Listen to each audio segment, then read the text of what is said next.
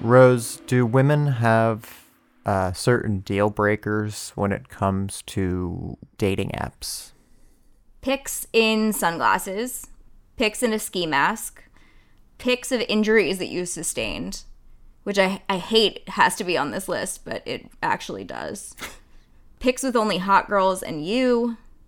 Pics where you're sitting on the Game of Thrones throne. It's mostly picture related, it seems like. Some of them, yeah. No, there's more, though. Like people who identify as dreamers, people who brag about being curious,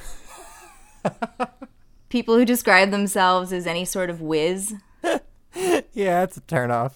guys who say that they're pilots. Like, we don't believe you.